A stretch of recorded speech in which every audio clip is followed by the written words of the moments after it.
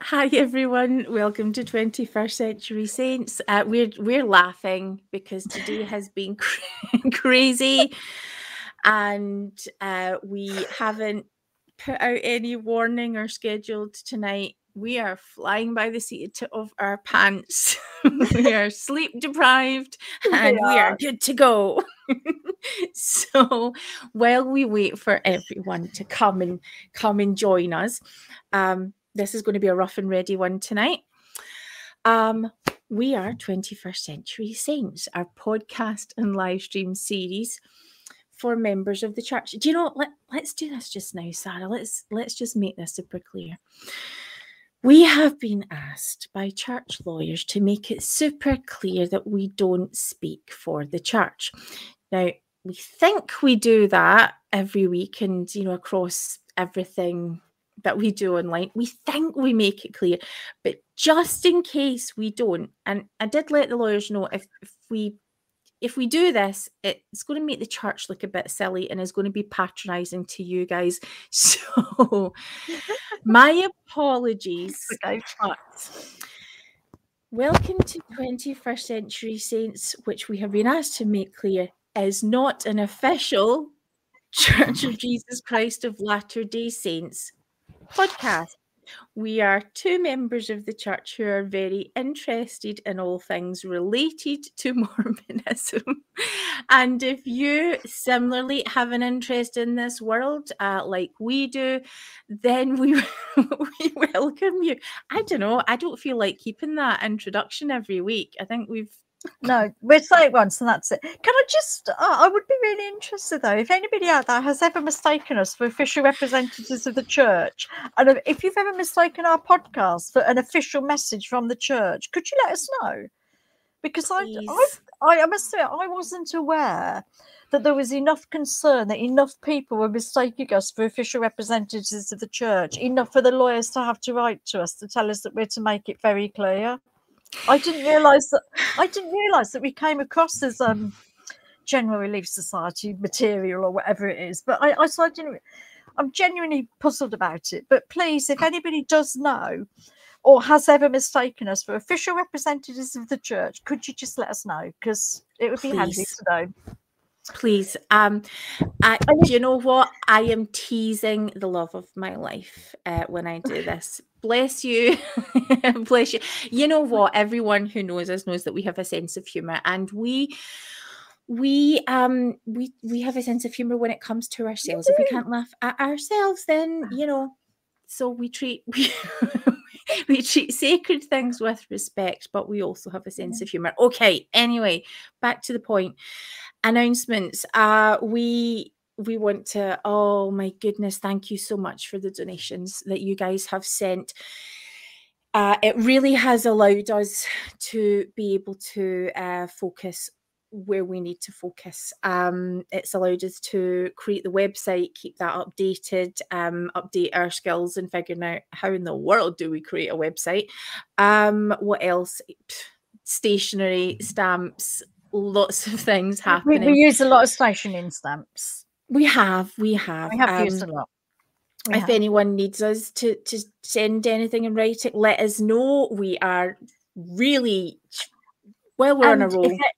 And if anybody wishes to devise a punishment for the person who has most offended you in your life, give them 385 envelopes and tell them to write the Church of Jesus Christ of Latter-day Saints on each and every one. Yeah. Okay. That should get their behaviour back in line. That should get their behaviour back in line very quickly. Yes, that's the most outer circle of hell, is that. But anyway, so so thank you to you all. What else? We have put out a couple of we put out one statement this week. We do have another one we'd like to put out. That before we go into it's going to be a kind of presentation-y discussion tonight that I hope we'll be able to have a bit of fun with. I need to repent of something formally and fully and publicly. And Sarah, for some reason, I get so busy talking about me, as I do. It just reminds me I need to repent before the end of the episode, and I'll make sure that I don't miss it. What else? Yeah. So we have a lot of church members who've always watched this podcast. We are church members. I don't know if it is always really hits home, but sometimes it's worth re-emphasizing. All of the guys that we podcast with in the UK have got different affiliations with the church, but mostly everyone is a church member, even where they've been excommunicated or, you know, for whatever reason they love the church. We've been really privileged since we began this podcast, because currently Sarah and I, we are engaged church members. We also have Alana, who had shared really in real time what it was like as she was sort of thinking about taking a step back. She was sort of taking a bit of a step in. She was engaging in different types of ways. Part of that was through doing this podcast. Alana will be back with us whenever she's ready. She's enjoying life without Mormonism at the moment, and so yeah, she's keeping in touch. So thanks, you know, to all who have been asking for her. But yeah, Alana's still a member of the church, and it means a lot to her. But as a podcaster, she was able to bring that tension to how can two best friends be so opposed in belief, and where do we share the you know, things that we're thinking about, what are the things that we wish that we were saying. So the fact that there is a person who's transitioning away from the church had been core to the podcast, and now, oh my goodness, you'll love the incredible Ruth Heath, who we proposed relationship status to, and is now joined us, because that's what we do. We speak to the tension. Most people in the church here in the UK have got family members who have, most of their families have left. It's quite an exception to see whole families in the church, right? So we're all living in this tension. And so we have been so privileged to be able to work across the whole Mormon spectrum, from the whole Latter-day Saint spectrum, from leadership to members, to people who've transitioned away, people who are really angry with the church, people who really don't, you know, are very, very faithful, very orthodox conservative views. So that's been always super important to us. When we are ever accused, and I don't even know what I would sort of phrase as the accusation, but when it seems to be that we are being criticized for associating with, simply using the word liking, people who podcast in this space who openly have got critical points of view, even when they're not members of the church, I'm not okay with that. You're literally insulting half of the people who are in this podcast. You're insulting our families. You are insulting our friends. And the work that is being done in this space to support people who have been in real spiritual crisis.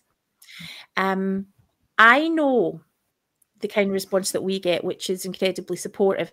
I know the response, I get a glimpse into the response that some of the other Brit Vengers get. And they have helped people stay engaged within the church. They have helped people make sense of what their faith looks like as they transition away from the church. They have sparked conversations with faithful members of the church. I feel like I'm trying to come at this with a point of, you know, speaking to people who we almost have to sort of prove that someone who has a critical voice has relevance here. I don't need to do that.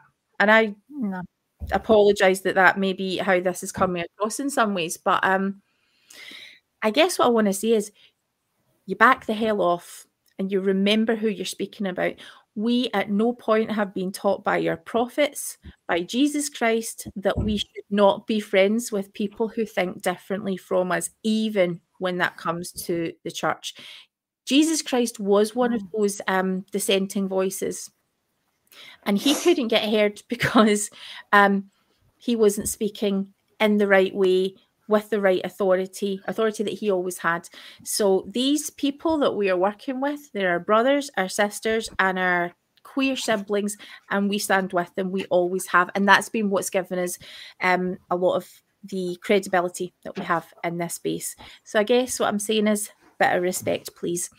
Okay, ready to... Jane, I think it's actually just thinking about your son, I think it's actually wonderful when we think about what Christ did when he was on this earth and about his ministry, because Christ was literally crucified. He was arrested, he was crucified, he was put to death because he hung out with people that were labelled sinners, people that were labelled rejects that society didn't want.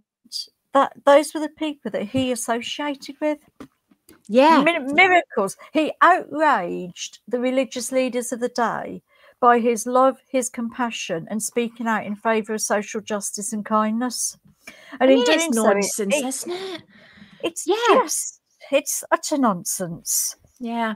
It really is. Yeah, that's my pal you're talking about. That's my husband. And so aye, thank you. I mean, right. Christ doesn't divide us into groups. He doesn't shun people.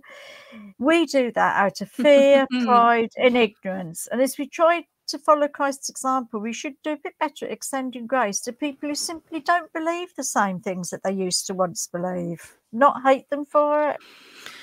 Yeah, and I sadly, I feel like at some point we'll have to revisit this subject again, but that'll do us for tonight on it. So what I want to share with you all tonight is a little bit of a presentation that Alana and I got to share this at Sunstone UK earlier this year. So we want to talk with you guys about it, and hopefully this is quite interactive. So if you have questions, please just shout them out and we'll share them. We are hoping that you will feel empowered to be able to, experiment with the things that we're talking about. But let me just share this screen for the moment. So we had kicked off we kicked off the presentation by with a little bit of Gaelic. We were in essence, Falsha means welcome. So welcome to 21st Century Saints.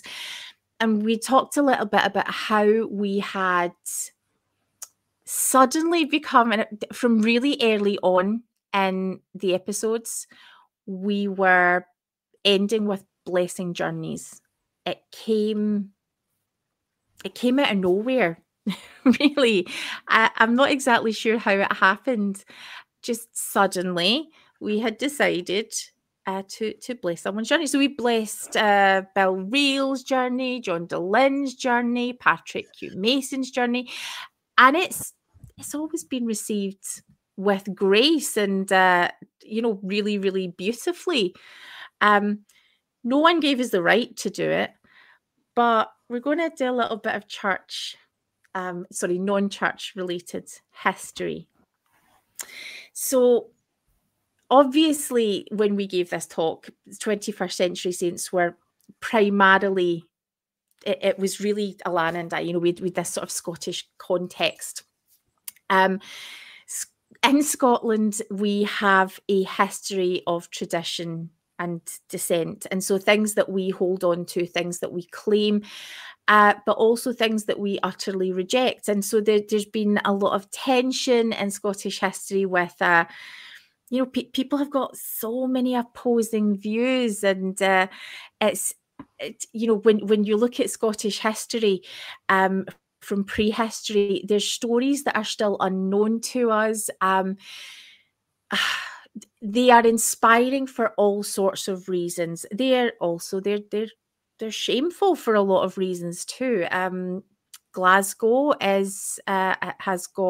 was built on really strong ties to the tobacco trade. So we absolutely have had links there to exploitation of slaves. That's been something that's been wrestled with recently.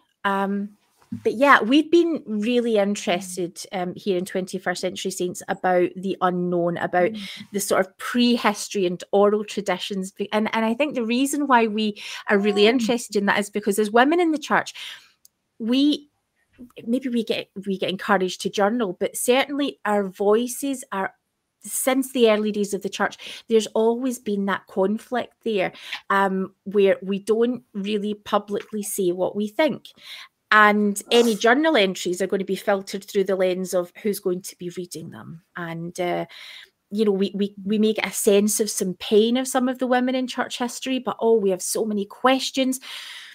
Women's voices, we just want to know so much more than we have. And so as we look at as we look at oral traditions, oral history, and maybe, take a bit of a dive and experiment. Maybe we could try on some ideas. This is my example of trying on some of these ideas. So these images that we're sharing on the screen, what we have here is a crannog.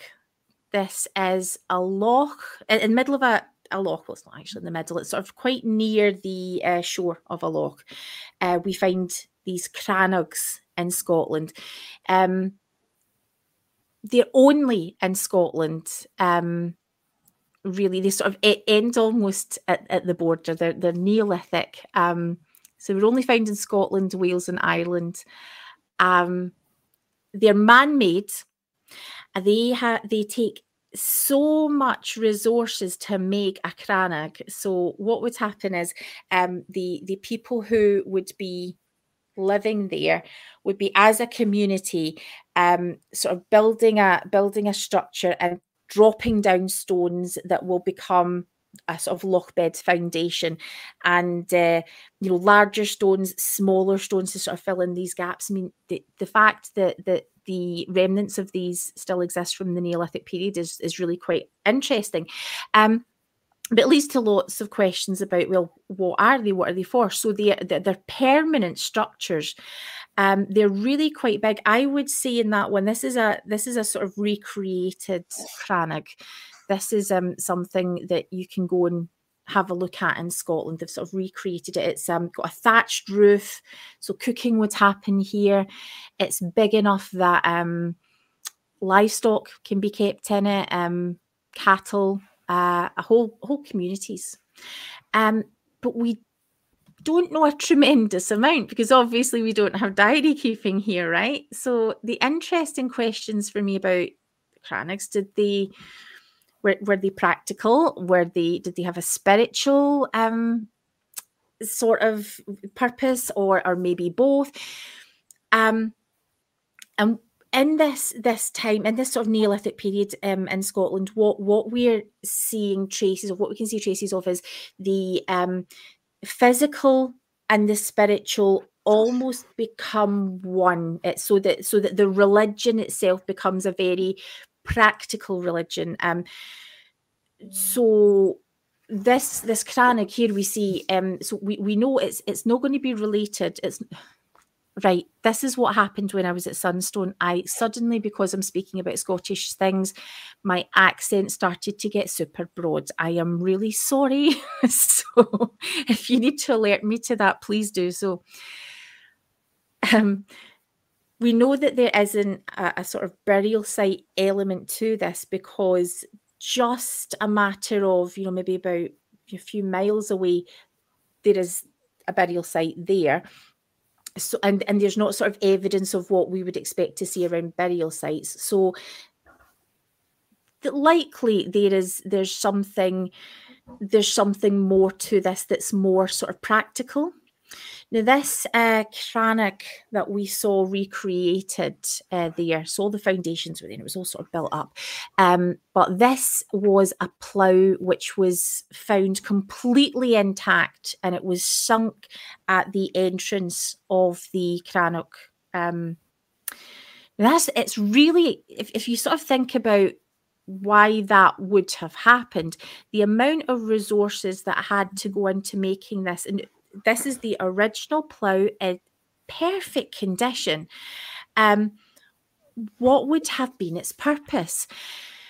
So if we start to sort of look at maybe the imagery around a plough and its, you know, what that would be used for, it being submerged in water, maybe the symbolisms around birth and, you know, possibly Cranach's, I mean, it really is just sort of experimenting with some ideas. Could have been ancient maternity wards, could have been, are likely to have been somewhere where communities went, so that sort of enemies wouldn't be able to easily attack them. You're safe out there in the water. You would, although you can easily access it with you sort of had the picture where you've got this sort of runway to be able to access it. That can very easily be pulled up, and so you're quite safe there. It's also interesting that the land at this point is very, very, it's premium. So is it that we need to keep the land resource because that has to be used for food, for growing, or is there something a bit more sort of practical to it? Submerging the plough, is it an offering? Is it some kind of protection? So there's lots and lots of questions that we have that we just don't know the answer to. But I have really enjoyed sort of having a think about, well, what could some of these ideas mean? And so before we come on to talking about the loss of stories, we've got these really great artifacts like this plough. We've also got a sense of how people would have lived. So things that we would see as traditional gender roles.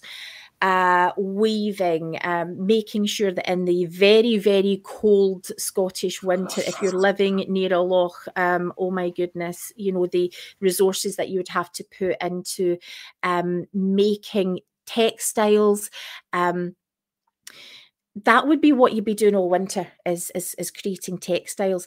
And so really it's unlikely, I would suggest, that this would just be a woman's work, because the whole community would be needed to engage in that resource. So it's very interesting to me that we don't necessarily have the same gender roles that are prescribed that we would today. So other ways we've lost our stories, and this is possibly part of where my active vengeance needs to come in. In Scotland, historically, as we've said, land is at a premium. Scotland's land has often been owned by people who are wealthy. So we first see Scotland as a resource, the land as a resource that's owned by wealthy landowners, given as gifts and taken, plundered, changing hands, but always that sort of status element of it. So the clearances, the Highland clearances, they happened in Scottish history simply because it was more financially prudent to get the people, the tenant farmers, off the land, send them elsewhere, just, you know, where they don't own it, they're just tenant farmers, although they have been there for generations and generations. It made more financial sense to clear that land to make way for grazing sheep. Cheviot sheep were you know, this was something that was really sorry, we've just got Sarah back. Sometimes we lose our Sarah. Yeah, we've got her back. Yeah, so it was cheaper to get rid of people because there's more money to be made in livestock. So the land today is still in Scotland, still really shows the scars of the clearances. There's there's a lot of rurality. There are swaths of land that are unoccupied, you know, that where once people lived. So we have this rented land where people had to go and find somewhere else to live. And the places that they went to live were predominantly, well, America, Canada, some Australia. You know, those moments when we've talked about people from the church who will come and visit or give talks, and they'll talk about their Scottish ancestry or their British ancestry, and they do this whole big thing about their ancestry. And I have spoken about it really publicly about how annoying it is when people are giving their, you know, their links to Scotland from so many generations ago. It can be really, really annoying. But actually, what I lost was the ability to remember that the people who lived there were cleared, and that actually you are our people. And I haven't always, in fact, until fairly recently, I haven't honoured your experience. Now, as I would maybe say, maybe it's a little bit different when maybe the reason for leaving was maybe to join the church. There's been other push-pull reasons there, but certainly where we to be very extreme about it, were we to suggest that, you know, we were looking for the remnant of a clan chief or, you know, someone who would have royal lineage in Scotland, the chances are we wouldn't be looking at the people who are still in Scotland. We'd be looking at those who were cleared. And so I haven't always respected that. The Scottish Gaelic culture was virtually destroyed. Most people in Scotland don't speak Gaelic, though we do have Scots, which is another individual language of its own. Many of the Gaelic-speaking areas in Scotland had deserted the Church of Scotland. That was something that they sort of felt that the church had sort of let them down. Now, this is the part of this, the little history lesson. That was sort of the background up until this point, where we can see lots of tension in Scotland. We can see power dynamics and lots of struggle for power here. But this is the part that really I love to get my teeth into. We're going to talk about the warriors. When the land was being cleared in Scotland, women were the main people who were organising and making up the body of the resistance. So we would see, for different reasons, perhaps the men of the area were at sea, they were fishing, and so they weren't expected to be back, and the areas were predominantly, and the islands were predominantly women. But I mean, there are horrific tales of homes being burned with elderly people still in them, or people who were refusing to leave, and sort of having to try and literally gather your whole life together because everything was gone. Many of the men had died in the post-Napoleonic period. They were at war, and so the women fought, and they fought aggressively. The demonstrators, they were charged with looting and violence, with rioting. One government minister described the females involved as viragos, which means aggressive women, which I love. I absolutely love that. Women were not only key to the resistance against the evictions that were happening, but they were also, the women were the economy, especially in the most remote areas of Scotland. And so we don't really know exactly what women were doing in these societies because, again, I'm going a little bit broad. We don't really know what women were doing in these societies because there hasn't been a lot of research on this subject, feminist or otherwise. But what we do have information about, and we have census records and some diaries of the time, we do know that there were a lot of widows in these communities, that they were on the edge of poverty, that the gender balance is that there are more women, and the success of the women varied. So in some instances, they managed to drive off the people who were coming to clear the land, and these were legal evictions. They managed to drive off the police, and others, no, they were not successful. This is one particular dissenter, and her name is Mary Vor nan Oren. That means Big Mary of the songs. Mary Vor, Big Mary, or Big Mary. She was a Victorian Gaelic poet, and she wrote about the Battle of the Breeze on the Isle of Skye. Her song Oren Ben Lee features this line: "The gentlest women, most graceful in movement, their heads were broken on the breeze of Benley." These are some of the statements from newspapers around what some of these clashes and what the dissenters looked like.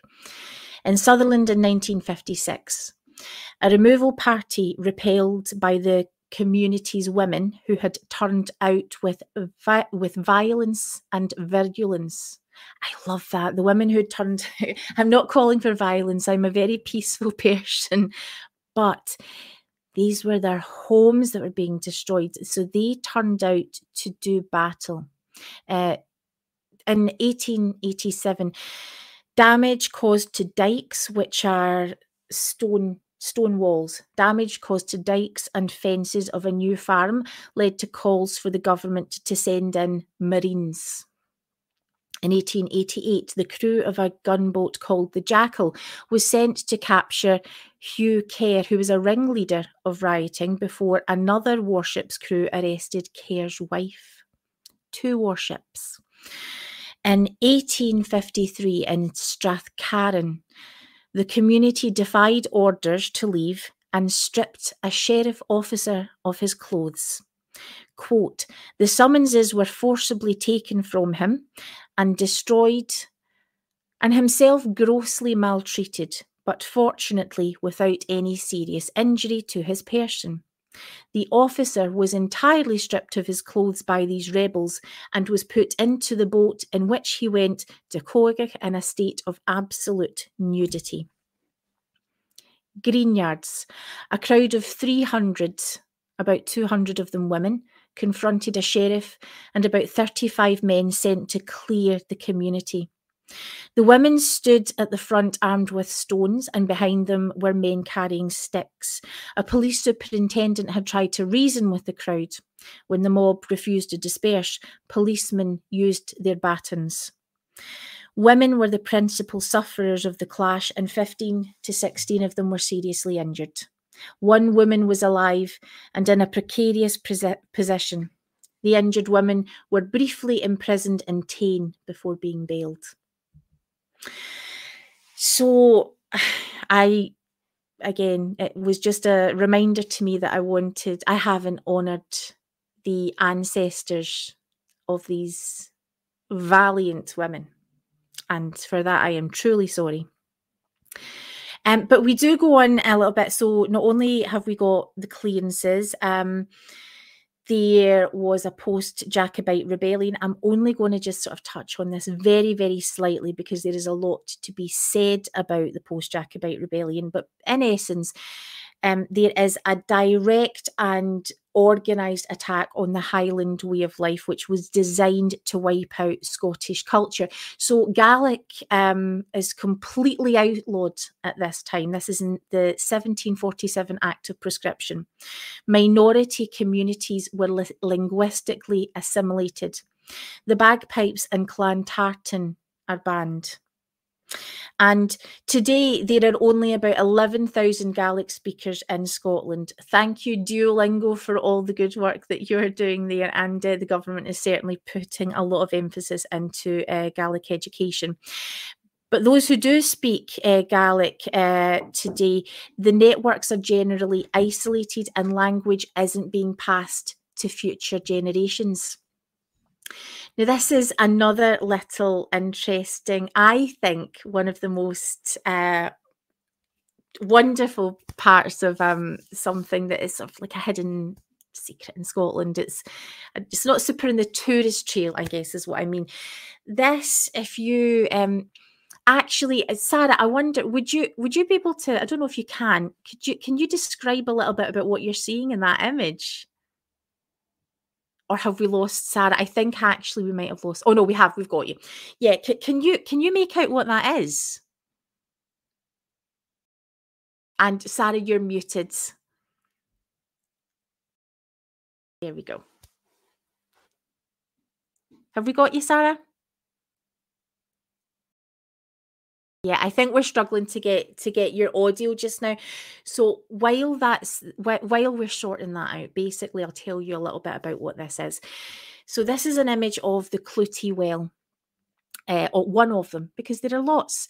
The Clouty Well, as you're driving, this one here, it's actually very, very close to not so much a motorway, a dual carriageway. Cars drive past this, and you can see it very, very clearly. So you can get out of your car, go into the car park, and go sort of deeper into this little forest area. And the smell, the Scottish trees that are growing there, the smell is just incredible, beautiful, absolutely beautiful. And what we have here is clouts, as we would call them in Scotland, rags, pieces of material, and they've been tied to trees.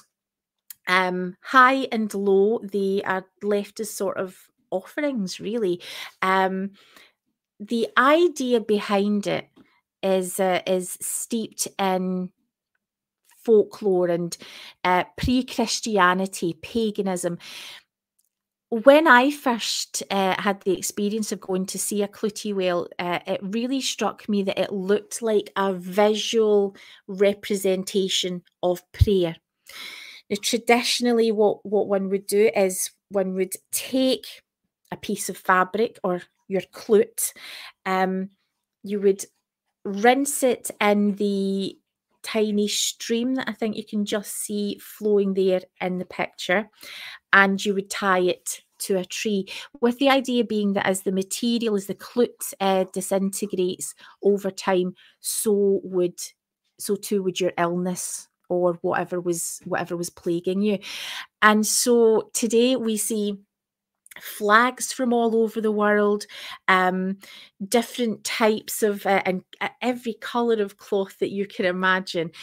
You know, obviously many years ago, in pre-pagan, in sort of pre-historic times, the material would have disintegrated really quite quickly. Today we have a different set of problems because material is designed to last. So there is an impact that it has on the environment, but I definitely look at this, and it's ever changing because people are adding to it as part of almost. People go there and see it today as nature worship. They can, I saw it as a sort of representation of a visual prayer of multitudes of, many nations coming together in one site, and this is what their prayer looks like. One author many years ago described. He described the scene on the first Sunday of May as like a fair, which is when we celebrate the Glasgow Fair. Actually, that's still a holiday time here, with English, Scots and Gaelic all spoken as the pilgrims made their offerings, also noting that each person drank from the well, which is just absolutely fascinating to me. So far we've covered there's a loss of oral history. We've got very little in the way of surviving records. The violence in history, the loss of language, the loss of community, and we still today have continuing debates around authority and rights. Here's another thing that is just one of my favourite things. On the picture here on the left-hand side of the screen, we have Edinburgh Castle. Beautiful, stunning. It functions today as a military garrison. It's the British Army are, I believe it's One Scots are stationed there. The tattoo is held every year to celebrate the military around the world. rightly so. We are thankful for the service of the soldiers and the rest of the armed forces who are serving our country. It's incredible. It's really something to behold. The Scottish Crown Jewels are held there. It is a very imposing structure that you can see, wherever you stand in Edinburgh. And against the backdrop of that might, if you're standing where that picture would be taken, if you turn around about 300 degrees and walk a little forward, you'll see this other, this image here. This is the Witches' Well. And this is honouring the site of the Witches' Well, is honouring the women who were burned as witches at the foot of Edinburgh Castle. And so lots of people at this tiny little bit that is so easily overlooked, people tend to leave little offerings there, flowers, plants. It used to be a functioning well. I don't think it works anymore, but it's just this sort of interesting tension between the might, the imposition, the authority, and women who were feared and ultimately killed. We do have issues again in Scotland with with ownership. At Sunstone, I happily admitted it was incredibly embarrassing because John Hamer was attending Sunstone, who is map maker extraordinaire, knows all about maps. I would be hard pushed to draw you a map to the end of my road. I have no sense of direction or geography. So I did have a little help from the audience as I explained this, but on the left is a map of the United Kingdom. So I could do that much. And on the right is a map of Scotland. And as you can see, the bottom, there's a line in the there's a line in the sea there that goes out to sea. What is the date on that? Was that 1980? Yeah, 1987. So that's when the Scottish Parliament, that was the day before the Scottish Parliament came into power. And the oil wells that are in the sea there, everything above that line was Scottish water. Afterwards, after the Scottish Parliament came into being, the yellow line is the maritime border. So literally, if you stand in Dundee and you look out to sea and you look out far enough, you're looking at English water. Just something a little bit interesting for you all there, because this idea of authority and tension and who owns what and who has the right to, whether it's land or the right to speak, the Scottish identity is very, very powerful. And you've heard me speaking about, you're coming back here talking about your ancestors. You don't have a dog in this fight, for which I apologise.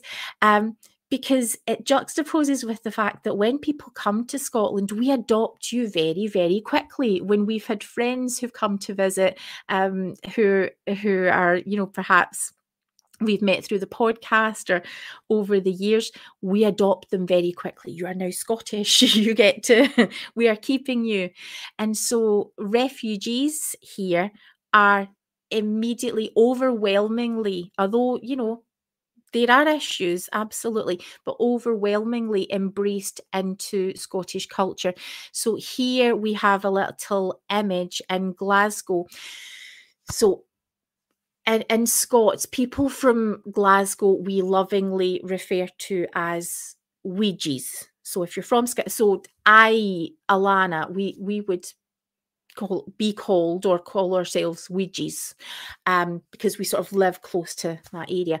So a person who's a refugee and living in Glasgow, and it's part of a big campaign, is a refugee. It's a sort of loving title embracing refugees. Really interestingly, Scots, there's a bit of a tension whether Scots Scots are an ethnicity of its own, which is why I can also get a little bit tense about things that I am told in Mormonism that I am supposed to care about, that I have very different views on, because we have different things that are happening here, different things that are important. So the 2011 census, which that's the most recent one, isn't it? Over 91% of people in Scotland are identifying as white Scottish or white other British. 42.2% of people are identifying as Polish, Irish, traveller or white other. 4% of Scots are Asian, African, Caribbean, Black, mixed or other ethnic groups. So then you get what was originally 2 women, which is now 4 women, who, as we talked about at the beginning of this podcast, who suddenly from somewhere claimed the authority to bless. What right have we got to bless anyone's journeys?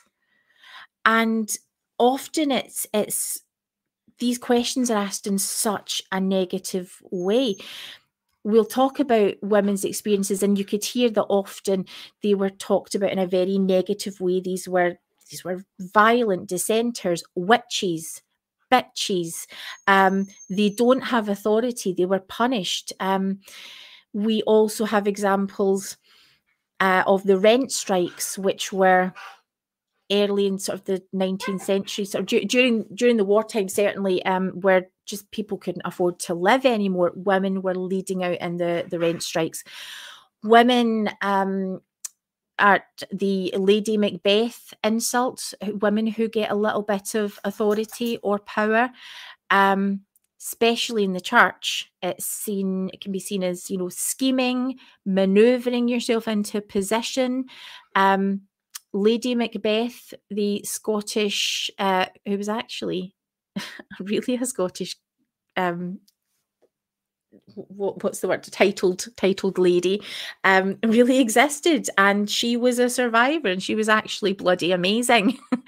So, women in this position who have to be seen as having some kind of contribution and to stay in their lane. Are they healers or hooers? Are they rebels? And then, as we sing, we have the hymn in the church as Sisters in Zion, which is well loved. Which women, it never ceases to uplift me to hear women singing that.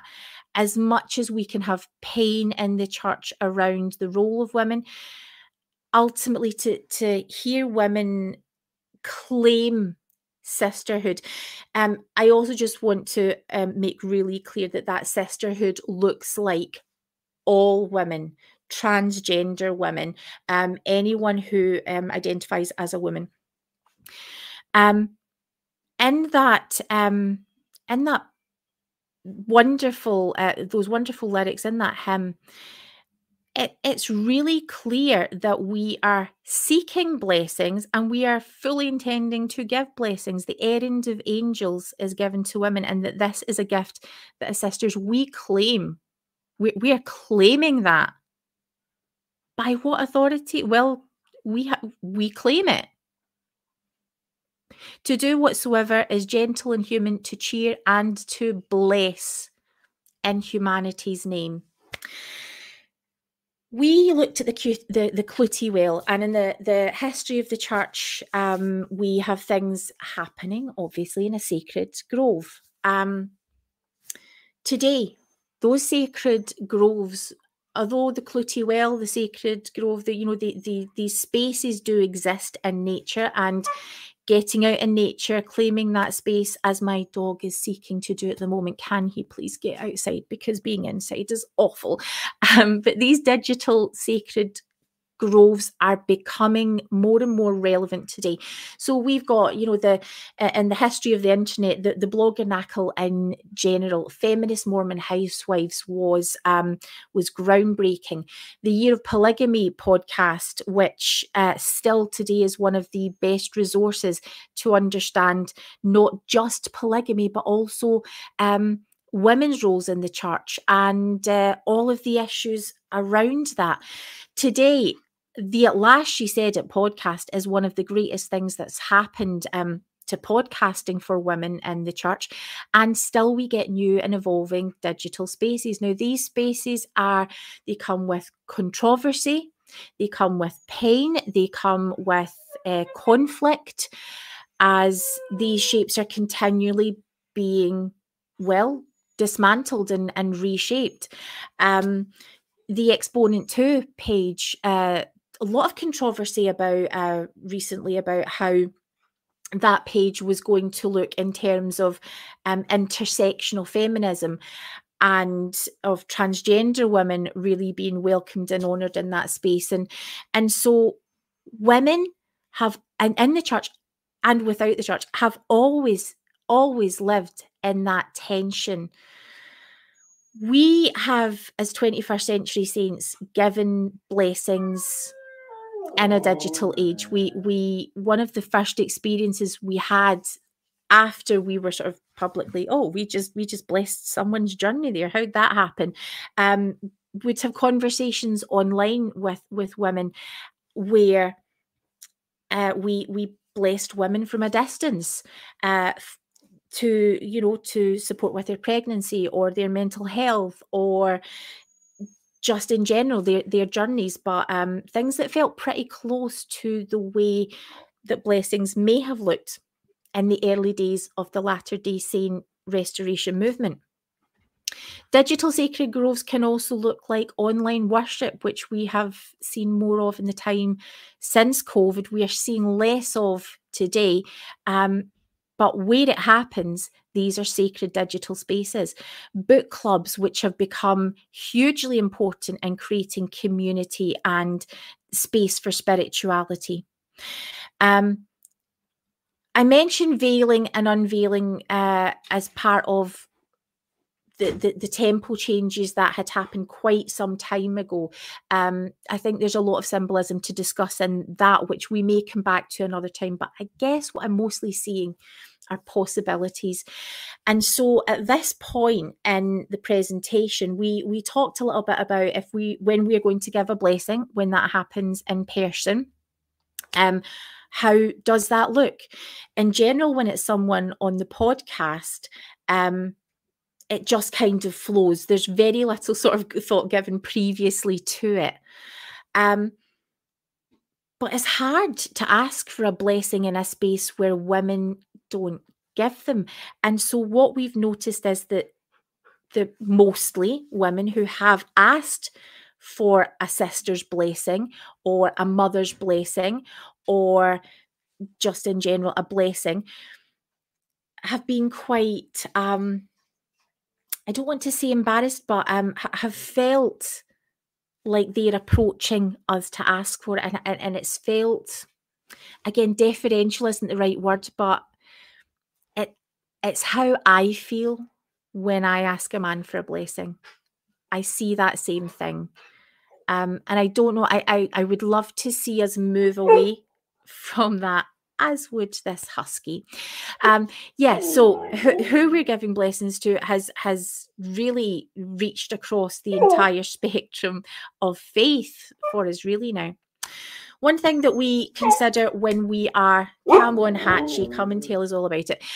One thing that we always consider when those blessings are in person is consent.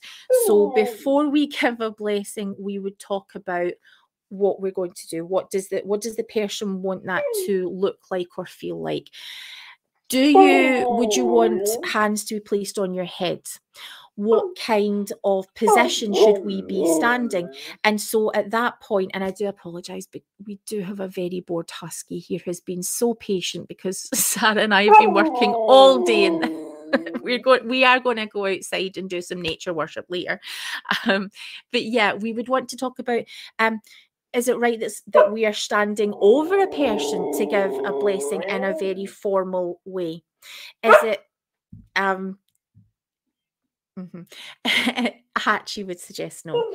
Is it right that we, perhaps may want to kneel next to a person, or that we would want to hold hands? Should we all be standing?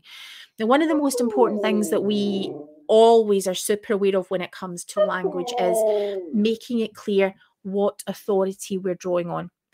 The authority that we draw on, that we have drawn on, is, oh my goodness, the authority that we have been drawing on is simply as sisters in the gospel, not claiming authority of from the church, not claiming authority of priesthood.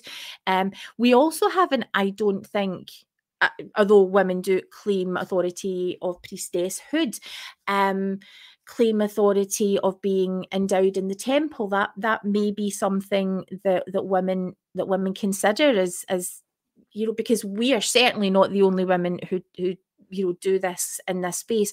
Women's blessings have always existed and still do, although it's really not the done thing within the mainstream Latter-day Saint movement. So the language we use around it has to be very, very clear. And I still find a temptation to end in the name of Jesus Christ. That's not always appropriate for the person receiving the blessing. So we would want to have a think about that before we would want to have that kind of interaction. Checking that it's okay. Checking at different points, that if a person seems like this is not working, then we stop. Consent is really everything in this. How that's been received has been incredible across the space that we've worked in. And like I say, for the most part, it's blessing someone's journey at the end of an episode. No one has ever sort of been offended by it or suggested that we shouldn't be doing it. Some people have been empowered by that to say, I would really love a sister's blessing from you guys. Is that something that would be possible? And we're new to this. I have no idea how it looks. So we're nervous when we do it.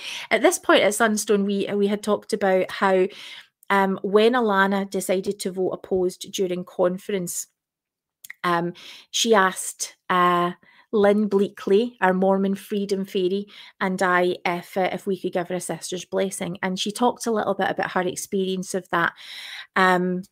Lynn, who doesn't affiliate with Mormonism anymore, and me, who is an engaged member of the church, Alana sat in a chair while we knelt at either side of her and held her hand and just shared what the Spirit brought to us in the moment. We, I guess, to put it bluntly, draw on our authority as women and draw on the authority that comes through us from the Spirit.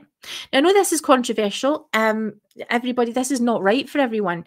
This is just to sort of give an idea of what authority for us has looked like, especially as we move in to safeguarding. Because who gives us the right? Sarah, I'm hoping that your sound's but you are muted just now, just so that so that we can see if that's going to work. But we are currently preparing a presentation. Actually, I think we've done it. I'm saying we're currently prepared for it. I think we got it nailed down today, and we're presenting to a global conference on the subject of abuse and safeguarding, and within the Church of Jesus Christ of Latter-day Saints. And the title is Ungodly Silence, the Authority to Speak. And we don't have authority. And it's been made really clear to us that we have to make sure that everyone knows, like we did at the top of the episode, that we don't have authority from the church to speak, that we are speaking as ourselves. But here's the thing, ourselves, yourselves, are really, really powerful. What we have seen people manage to achieve in this space throughout the United Kingdom, as we've been talking about safeguarding, is just simply to do what's right. We're seeing people claiming the authority to do the right thing. And it's incredible. It's really, really incredible. What has that looked like? Sarah, have we got your audio? Can we hear you if you...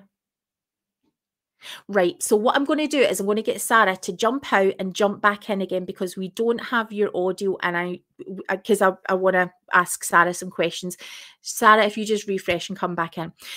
So yeah, what has that looked like? It's looked like predominantly the people who report abuse to us, predominantly the people who are asking for help and what they do, predominantly they're women.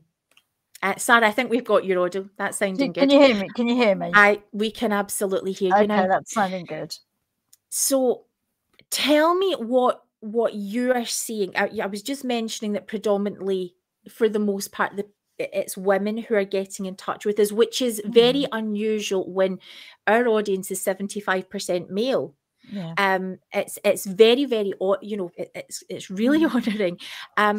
What do you make of that? What are you seeing? And tell me your thoughts on authority. I think authority sometimes has to be claimed. Authority is not always freely, compassionately, lovingly given. There are times when authority has to be claimed, and we have to say, I have the authority to speak on this issue because of, and we claim our own authority. Richard Rohr gave a fantastic quote that I fell in love with when I read one of his books some time ago. And what the lovely Saint Richard Rohr said was that once we get to the point where we are driven by our inner authority and not driven by some outer authority, which leads us to say, the church said, or this is what I have to do. Once we are led by our inner authority, we become more powerful and more able to change, to develop, to act, and to shape things.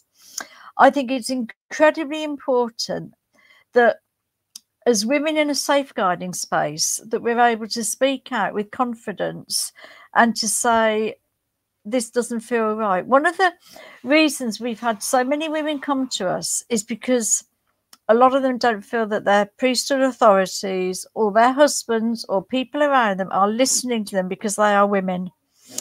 And one of the dangers that we have in a high demand patriarchal religion is that women's voices become silenced and marginalised. And it's been recognised in research that safeguarding leads should be women. And they should be women for the very reason that it breaks down the barrier of oppression, it breaks down barriers of male supremacy, power, patriarchy, and it puts the authority back in the hands of a woman. So I think there's a lot of issues around that we should think through, and we should ponder. And I think if somebody tries to take our authority and tries to say, you cannot speak, you are to stop speaking on these issues because they don't concern you, then I think very much as if somebody comes along and says, don't read those books, they're banned. They're the very books we should go and read, because why are they banned? And when people say that we don't have authority as women to speak out on safeguarding, when a lot of women are blessed to have children, we're grandmothers, we're mothers, we're sisters, we're daughters, we're friends, we love each other as women. When we're told we can't speak out on these issues as women, it's leaving a lot of women scared, worried and upset. And this weekend, since Friday, we've had, I think it's 8 contacts with women that have been, and there's been other contacts about other things, but 8 contacts with women that have been particularly worried about a risk situation. And when they've tried to say to their priesthood leaders, I'm really worried about this, they haven't been able to get a direct answer, even when it concerns them. For example, I'm really worried that this family member of mine who's been arrested and is on bail for sexual offences and is now attending a different ward because his victim's in this ward, I'm really worried what he's doing in that ward. Do you And know I how can't, many and I, calls we get like yeah, that? yeah. Yes, yeah. And they're saying, and I can't get a simple answer because they're telling me it's for the priesthood to deal with, not me. So what women are feeling, they're feeling shut out of decision-making powers. They're feeling shut out of information that concerns themselves and people in their lives. And because they're not getting some of the answers they want, they're looking elsewhere by coming to us. Sometimes we're getting men come to us, but the questions men are asking tend to be rather different because men are being given information and they're being given power, they're being given authority, so they're not coming looking for it. What men are asking us is, does this sound right? This is the advice I've been given and I'm really a bit not sure because it doesn't feel right. So men are coming with slightly different questions and concerns. I am really aware that getting into the subject of blessings, it's controversial. It's tough for a lot of for mainstream Mormon women. This isn't something that really was on my radar for such a long time. My child, when he was very young, was sick. I have a disabled son. I've never felt the need to give blessings to any of my children until my youngest son was sick, and it was just as natural as giving him a hug. It was a prayer, and having done it on 2 occasions for my son for a prayer, when our youngest, who's now our youngest, came to live with us, part of them being welcomed into our family as a as a teenager, as someone who wouldn't be taken in front of church and get a blessing and this kind of thing, who doesn't have someone in the household who holds a traditional priesthood, we held a naming and blessing ceremony where they were able to choose their name as a transgender teenager, and they were able to choose who would be involved in blessing them. And it was one of the most beautiful sacred experiences that we've ever had. Everyone has the right to pray. So this is in no way, saying, yeah, women, we all need to be going out and giving blessings. It's actually, I think that's kind of defeating the purpose of what we're talking about. The point, I guess, that I'm trying to make is, where did the authority to do that come from? And for me, whenever you say it's because Alana also says, when you're not being heard, it's because you're a woman. I don't even know. I mean, ultimately it is that, but it's like you saying it's because you don't have any authority to be answerable to it. Like, no one is answerable to you in that system. So, as women, we have all experienced a slight reaction to not being maybe denied a blessing, although I've got no doubt that's happened, but it feeling inconvenient, being told exactly who it is that's. So when you have a husband who has a priesthood holder and you can call on that immediately, that's really fantastic. But that's very few members, very few women in the church can do that. Very few. So for those who can, that's great. But when you're not in that mold, so you're told it should be your ministering brothers, and to go out with that would be somehow potentially offending. We don't want to offend anyone. We have to give them their place. So if you, for whatever reason, didn't feel comfortable, that wouldn't be okay. Men would also traditionally bless you whenever you have a new calling, and there's no really any discussion about if that's something that you're comfortable with that person in that role in your life. So we don't even get to choose who blesses us. If someone is in an extremely vulnerable position, it's a very, very sensitive time there. And of course, we've got this history of, well, women did used to do this. There's not a doctrinal reason for not doing it. Sarah, sorry, jump in. Yeah, just to say, John, I think it's really interesting to say there's no reason why women can't do this. Yeah. And at one point, women in the church went around giving blessings. They did all these wonderful things, didn't they? And that stopped. And it seems to be more cultural and practice than it does seem to be doctrinal. Because we're not talking about holding the priesthood. We're not talking about holding the priesthood. We're talking about giving blessings and being able to operate in that space. And I think, where did that get lost? How did that disappear? How did it vanish? Why do some women feel a bit awkward about it? And what would happen in a patriarchal organisation if the need for their patriarchy, part of the need for that patriarchy, no longer existed? So what would happen then if women, because what I'm seeing is, and what we see in safeguarding is, I feel always everything's circling back to safeguarding right now, but if we keep seeing barrier after barrier to someone being able to do God's will, let's call it just being able to come to, no, let's not call it come to Christ, because I've just re-traumatized myself. We don't need buzzwords here. If someone wants to feel closer to Jesus and just do his will, right? But there's a barrier, because a priesthood holder has to give you authority in order to. What I'm finding as a woman is that what I'm finding as a woman is that we don't even have permission to ask the question. Right.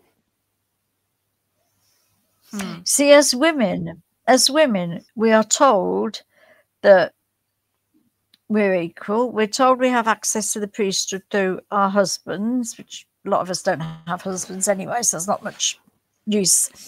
We're told we have access to priesthood power and authority.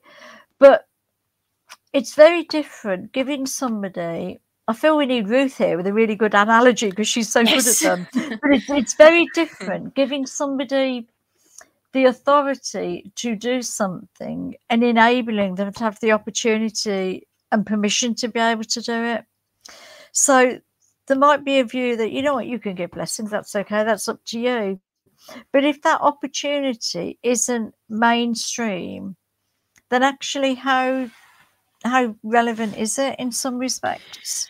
And then if you are a woman who is saying, who maybe wants to just try that on, what would that be like? Because, you know, there at one point, it was a few years ago, there was whatever handbook update it was on blessing homes. It was sort of no longer stated about who anyone can provide that blessing.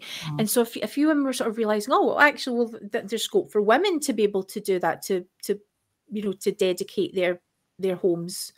I wasn't hearing, other than in these sacred online spaces, discussions from other than, you know, women who were saying, yeah, I had a blessing from a sister's blessing, and it was incredible and it was powerful, and it met that spiritual need. They could feel Jesus in that moment in ways that they wouldn't have. Now, I guess part of the reason why I felt tonight was the night to talk about this. Sorry, Sarah, do you want to say something? Because I'm going to move. Okay, yeah. I was just going to say, I think really interested to go back and think around COVID, around what was happening during COVID. How was it that during COVID, so many women for many, many months were unable to take the sacrament? Yeah, because they were unable to participate in that without a man around. And you know, whenever women were being told, you know, they can read the sacrament prayer, actually being given permission to read the sacrament prayer, what a stab to the heart it was every time. Well, to me, the stab in the heart came when you could have easily got a piece of bread, cracker, a drink of water, and you could have had those ready and listen to a priesthood holder blessing the sacrament on it online, and that might not work for some people, but there are some spaces where that has worked really well. There are. I guess just having the space to ask these questions, because unfortunately, when we don't feel empowered to ask the question, when we don't feel empowered, Sarah, we had a conversation earlier on that because we're able to work together in this space, I had this moment where I realized, Sarah's been telling me something and I haven't heard you. I knew what you were saying and I thought I knew what you meant. And okay, but I think I was so concrete in how things had been done. And I remember saying to you, Sarah, I'm only just hearing this now. I am so sorry because you haven't been properly heard. That's how human beings work. And sometimes what we have to do as any human, but particularly women without authority, is people think they're getting it right. We're telling a leader, or, I'm telling my husband, that this is my experience. Oh, okay. So what your experience is a bit like this. Well, no, actually, it's a bit more like this. Okay. I think I see what you're saying. Well, I still don't think you've entirely understood what I mean by that. And so these kinds of dialogues in the church, that feels like, and then when we do something such as we just go ahead and claim authority to act or to bless in humanity's name, then we are upstart, we are Lady Macbeth, there's dissent, I'm really worried about you. I'm really concerned about your spirituality right now. That's the kind of tone that we get left with. And I really feel that this symbolism of, the slide we show, we just had up there with the castle, and then these poor women who they were never going to be heard, who just trampled under the weight of the authority that they were expected to hear and could not simply heal.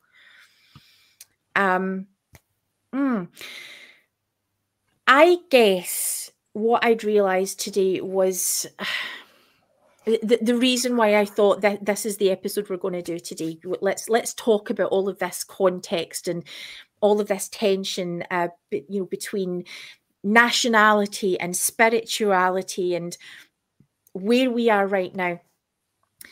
So Sarah and I had, as I say, we were recording for the conference that we're doing. So the presentation part's recorded, and there's a live Q&A on the day. And we know that the live Q&A, people ask us about safeguarding all the time. We can talk about it we do talk about it in our sleep. Actually, now come to think of it, yeah, we do. We do. But we do. As we're recording it, we were having some issues with the technology. And we were second guessing ourselves because we're not used to recording. We're used to just doing it in this kind of format where we've got a lot more control. So we're limited with time. There was a little bit of a technology issue.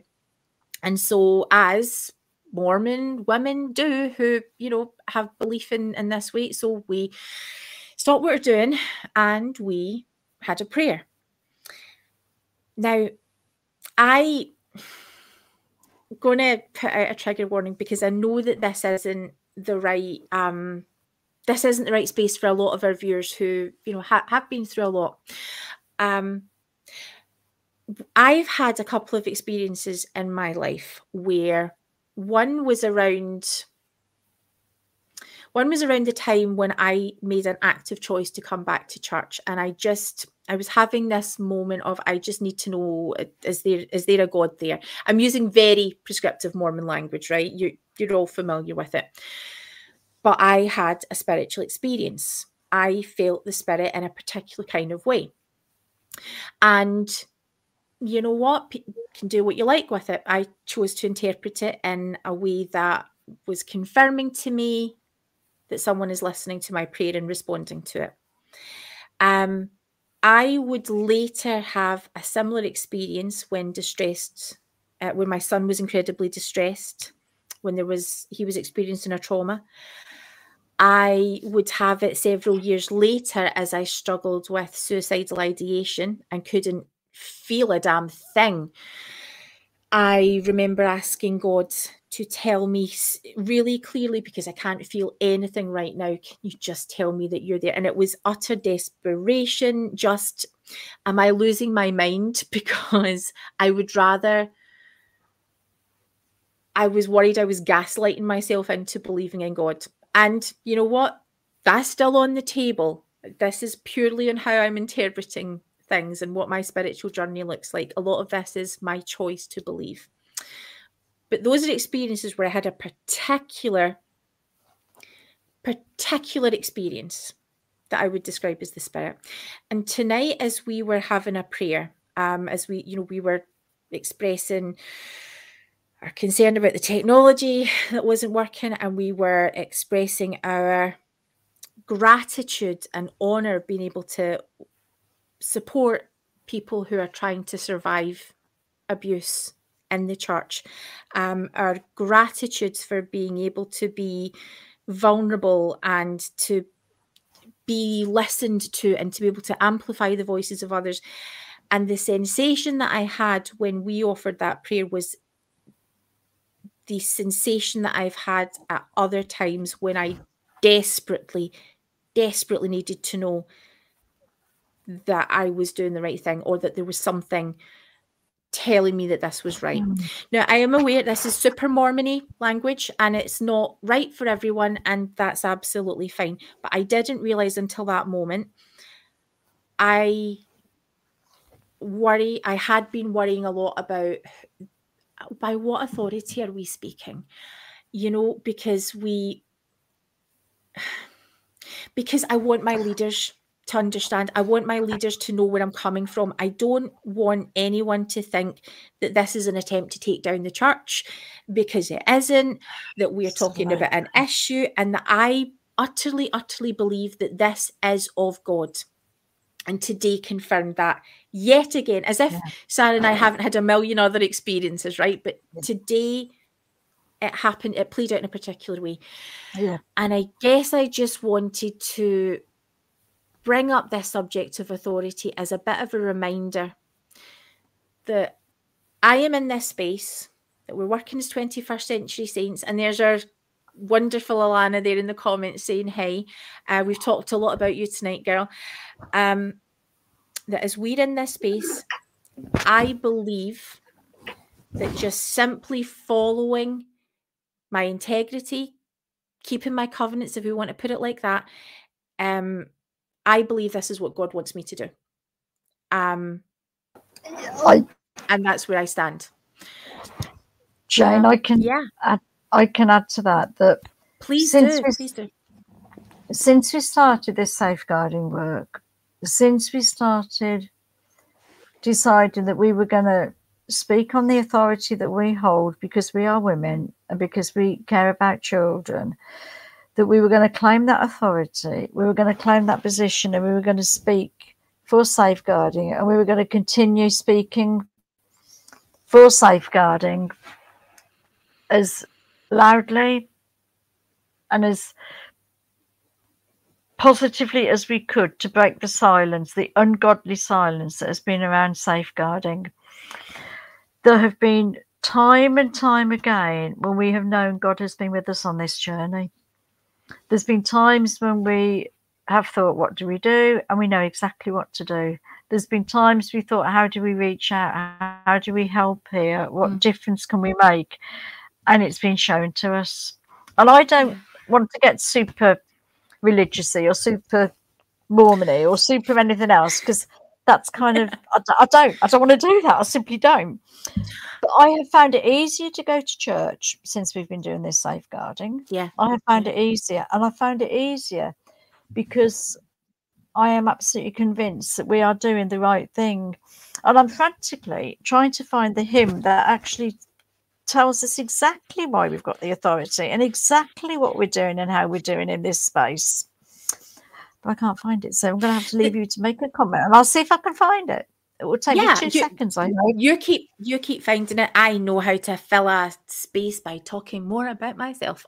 At the end of the day, we are Mormon women, and this is where we are. Find it. Well, I'm going to send this link because it might. Oh, hang on. I'm going to send this link. Oh, I don't know. Yeah, because we can't play audio because the church is copyright. No, it's not the church. It's copyright. This is the church that won't mind 2 hoots if we play their hymn over the airwaves. Trust me, they won't. Okay. Right. I sent you the link for it a little while ago. I'm trying to find I've called you by your name. You are mine. Oh, okay. Well, while we're doing, and what we might even do is just probably easier to stick it up in the show notes. We'll put a tag. I think that's what we do. We'll put a tag in the show notes. But I think, you know, ultimately we are Mormon women, and that's what's given us, I think, the credibility to be able to speak with authority on it, because we know the church. We've experienced a lot of these procedures. We have eyeballs and we can see. So to actively not say anything about that would be, oh my goodness, where would our integrity be? So yeah, we are members of the church, so tough. We do have something to say. But in and actually, we're going to that, say it, and we're going to say it, and we're going to keep saying it, because our authority comes from the fact that we care about the safeguarding and the children of this church, and we care that they have a safe, nurturing space in which to grow and in which to flourish, and that's all the authority we need. It is, and you know, at every stage, and I think we kind of keep our listeners, you know, well informed about this. You know, we are always looking for guidance from our priesthood leaders, and that isn't a stunt. That is not something that we say, but it's really important to us, because the way things should work in the church, right? Let's face it, and it's the ideal. The way things should work according to the handbook. We followed those ways, and we have learned, we have seen from experience and supported others. We've been able to see, look, it's not working. And the ideal is we highlight that, like so many people have been doing for so many years, but you know, we'll play our part in just bringing that to our leaders' attention, except there's a barrier there because they can't fix it either, and because I don't have any authority in that space. And you know, so we're trying to work within that Mormon framework. Now, fortunately, we have a podcast where we talk about things, and that led to other people listening. So just having that conversation alone did a lot. But while we still work in the hope and you know, involve the church, we're sending them an open letter where we're telling them very clearly what it is we need them to do. We have this website with all of this information on it.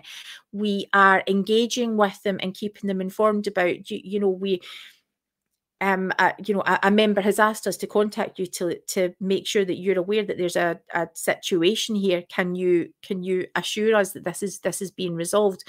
We're having these dialogues, but in and of themselves, they're not able to fix it. What is really empowering, where the beauty is that everyone is arriving in this same place together. And because we're having this discussion, other people are speaking up and they're asking questions about safeguarding, and they are, even though being really shut down. By the way, there's some not okay things that are happening out there when it comes to how women's voices are being received when they speak about safeguarding or as a concern. Just please, let's not have to have this be a whole episode. Can you just make sure you're listening to women and not seeing it as a threat? Do you know, it's funny, it can happen to us, but as soon as you see it happening to other women more broadly in the church, I feel like that's when, like, no, that it makes me so angry. I can handle it, but you're trying to Sarah, say something. I'm going to lose my mind again. You're going to lose your mind. Don't lose it. No. But try not to lose it. I think it's really interesting how women get silenced and shut down in a different way to a man. Because women, there is this big thing about having to regulate how you give information, how you share, how you talk to people. Because as soon as you start to get angry or difficult, then everything you're saying gets discounted as a woman. And angry or difficult can look like as simply asking a question or saying this isn't working. Or well, it can look like simply disagreeing and saying, I'm sorry, I don't think that is the right approach, and I think that is going to cause harm. I think that is going to be problematic. And all of a sudden it's like, well, you're just very difficult, aren't you? You know, that primary voice that we talk about often. Yeah. So the thing with the primary voice is it's the only way we can make ourselves heard. So for a Mormon woman to have any credibility in this space, we look a certain way, we present a certain way, we you know, the tone of our conversation is non-threatening. We make it clear that we love the church. We would have to bear testimony before we say anything else. Primary voice is something that we have to use because it's the only thing that helps men, church leaders, and other women to know that we are engaging within that system. That voice is needed. When women then use it, what we're noticing is, so it's really difficult because then you get lots of people who call for more women's voices in this space, and because the only way we get heard is to use primary voice, we just listen to the tone of their voice. That's just so insulting and patronizing, and it's our actual voices you're talking about. It's the one I use to speak to my family. What is that? There's a bit of a tension there, and yes, sometimes it is manipulative. Sometimes we use primary voice with the conscious decision. We want to make sure that you know that this doesn't sound threatening. That absolutely. But the problem is that we've realised that this was sort of Sarah and I's experience, that the primary voice, when it's working and we are bearing testimony and we're talking about all of the really good things, then when you talk about a problem, they're just not listening. And I didn't see that until fairly recently. Do you know, Jane, I think what really fascinates me, is if a man gives a piece of information and a woman gives a piece of information, they will question the woman's information, whether they're right, far more so than they will question whether the man is right. And I have to repent to the sitting here today gloating over the fact that everything I said was absolutely right and has now been proved to have been absolutely right. When a certain man gave a lot of information, it was absolutely certainly wrong. I have to be more humble. I have to work on that. Right. So I don't filter. Some of you may have seen Nemo the Mormon's recent Sunday night broadcast where we guested on his show, and we talked a little bit about what our interactions have looked like about the safeguarding campaign. So rather than just tell you all again, go watch Nemo's episode, we will spend time digging into it, but this has all been pretty intense. And yes, what we have experienced is the church legal representatives fact checking what that's not true. They weren't fact checking what we were saying. They were just telling us it wasn't correct. They haven't effectively fact checked anything. What they've done is they've just kind of thought that's wrong. We're thinking, oh dear me, do you want the screenshot of? Do you want the law? Ridiculous. Yeah. So of course we are right. And we've sort of been just having some discussions around, that this is correct information that we are providing. We'll talk more about this. It's been a very, very hectic few weeks. Let's end it here because I feel like we've gone a lot of directions, which is kind of where I thought tonight was going to go. I just wanted to share some thoughts, tell you all that, do you know what? Your ancestors, especially whenever your ancestors are, from over right here, you have if you've Scottish ancestry, your ancestors were fighters, were warriors, were people who were not very good at taking injustice for an answer, and they did something about it, and ultimately had to leave home. And many of them, and we still have not, as a nation, recovered from that injustice. So claim your power, because that's who you are. That's what runs through you. And speak truth to power. Do you know what? It's one of my favourite quotes. Speak truth to power wherever you can and whenever you can. To make it even more broad, even spiritually, if we're not obviously taking the book of Genesis literally, even if we think just simply spiritually, if you have the blood of Eve as your foremother, we didn't stand by and let things happen, we were actively engaged in the work of our own salvation, and especially that of our families. I am really honoured to be working in this space, and I guess I wanted to maybe just give a nod to the fact that it's reaffirmed to us over and over again, working with victims, and as we counsel in this space, personally with our families, it gets reaffirmed over and over again that, you know, this is a correct and just work. We've also been able to have that spiritual experience just a matter of a few hours ago, and I want to claim that.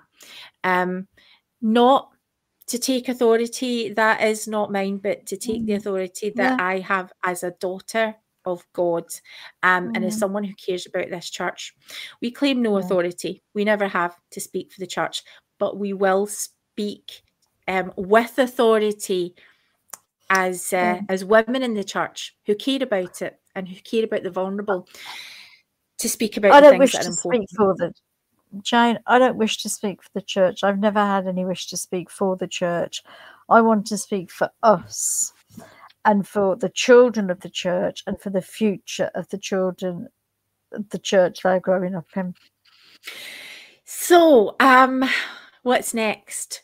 We again are going to ask if you are in the UK and if you have been affected by any of the issues that we covered tonight. Now, particularly we want you to remember that we're not just talking about children being safe tonight, domestic violence. You could be in any position. We're talking about from bullying to, you know, any kind of sort of control. If you have disabilities, if you are from an ethnic minority, if there's anything that could be termed as abuse, we'd like to have a chat with you, or just if you'd be willing to confidentially share your experience with us. We do that in the hope that we can get some statistics on prevalence here in the UK. We've already been able to identify some areas which seem to have problems. So your stories are able to help a lot of people. We also are asking if you are a member of the church who needs more information about what you can do if you suspect abuse, or if you have ongoing concerns about a situation and you would like some reassurance on how it's being handled, then please let us know. We do have resources. We can sometimes help in slightly more direct ways. What else? If you could like and subscribe, we'd appreciate that. We're going to be sending out a link this week about the conference that we are speaking at. We would love it if you would all sign up. It's a free conference. We would love your support. Go visit the website. We would also really appreciate that. And if you sign up, the option, you can just listen to our bit, or you can listen to everybody's presentation. Yeah. So you can be there just for us or for the whole show. It's entirely up to you. Anyway, thanks for being with us on this slightly different episode tonight. We will be back with you next week with the wonderful Ruth Heath and Sarah and myself. And of course, as we always do, we bless your journeys wherever you stand. We thank you for being with us, and we'll see you next time, everyone. Good night. See you next time. Good night, everyone.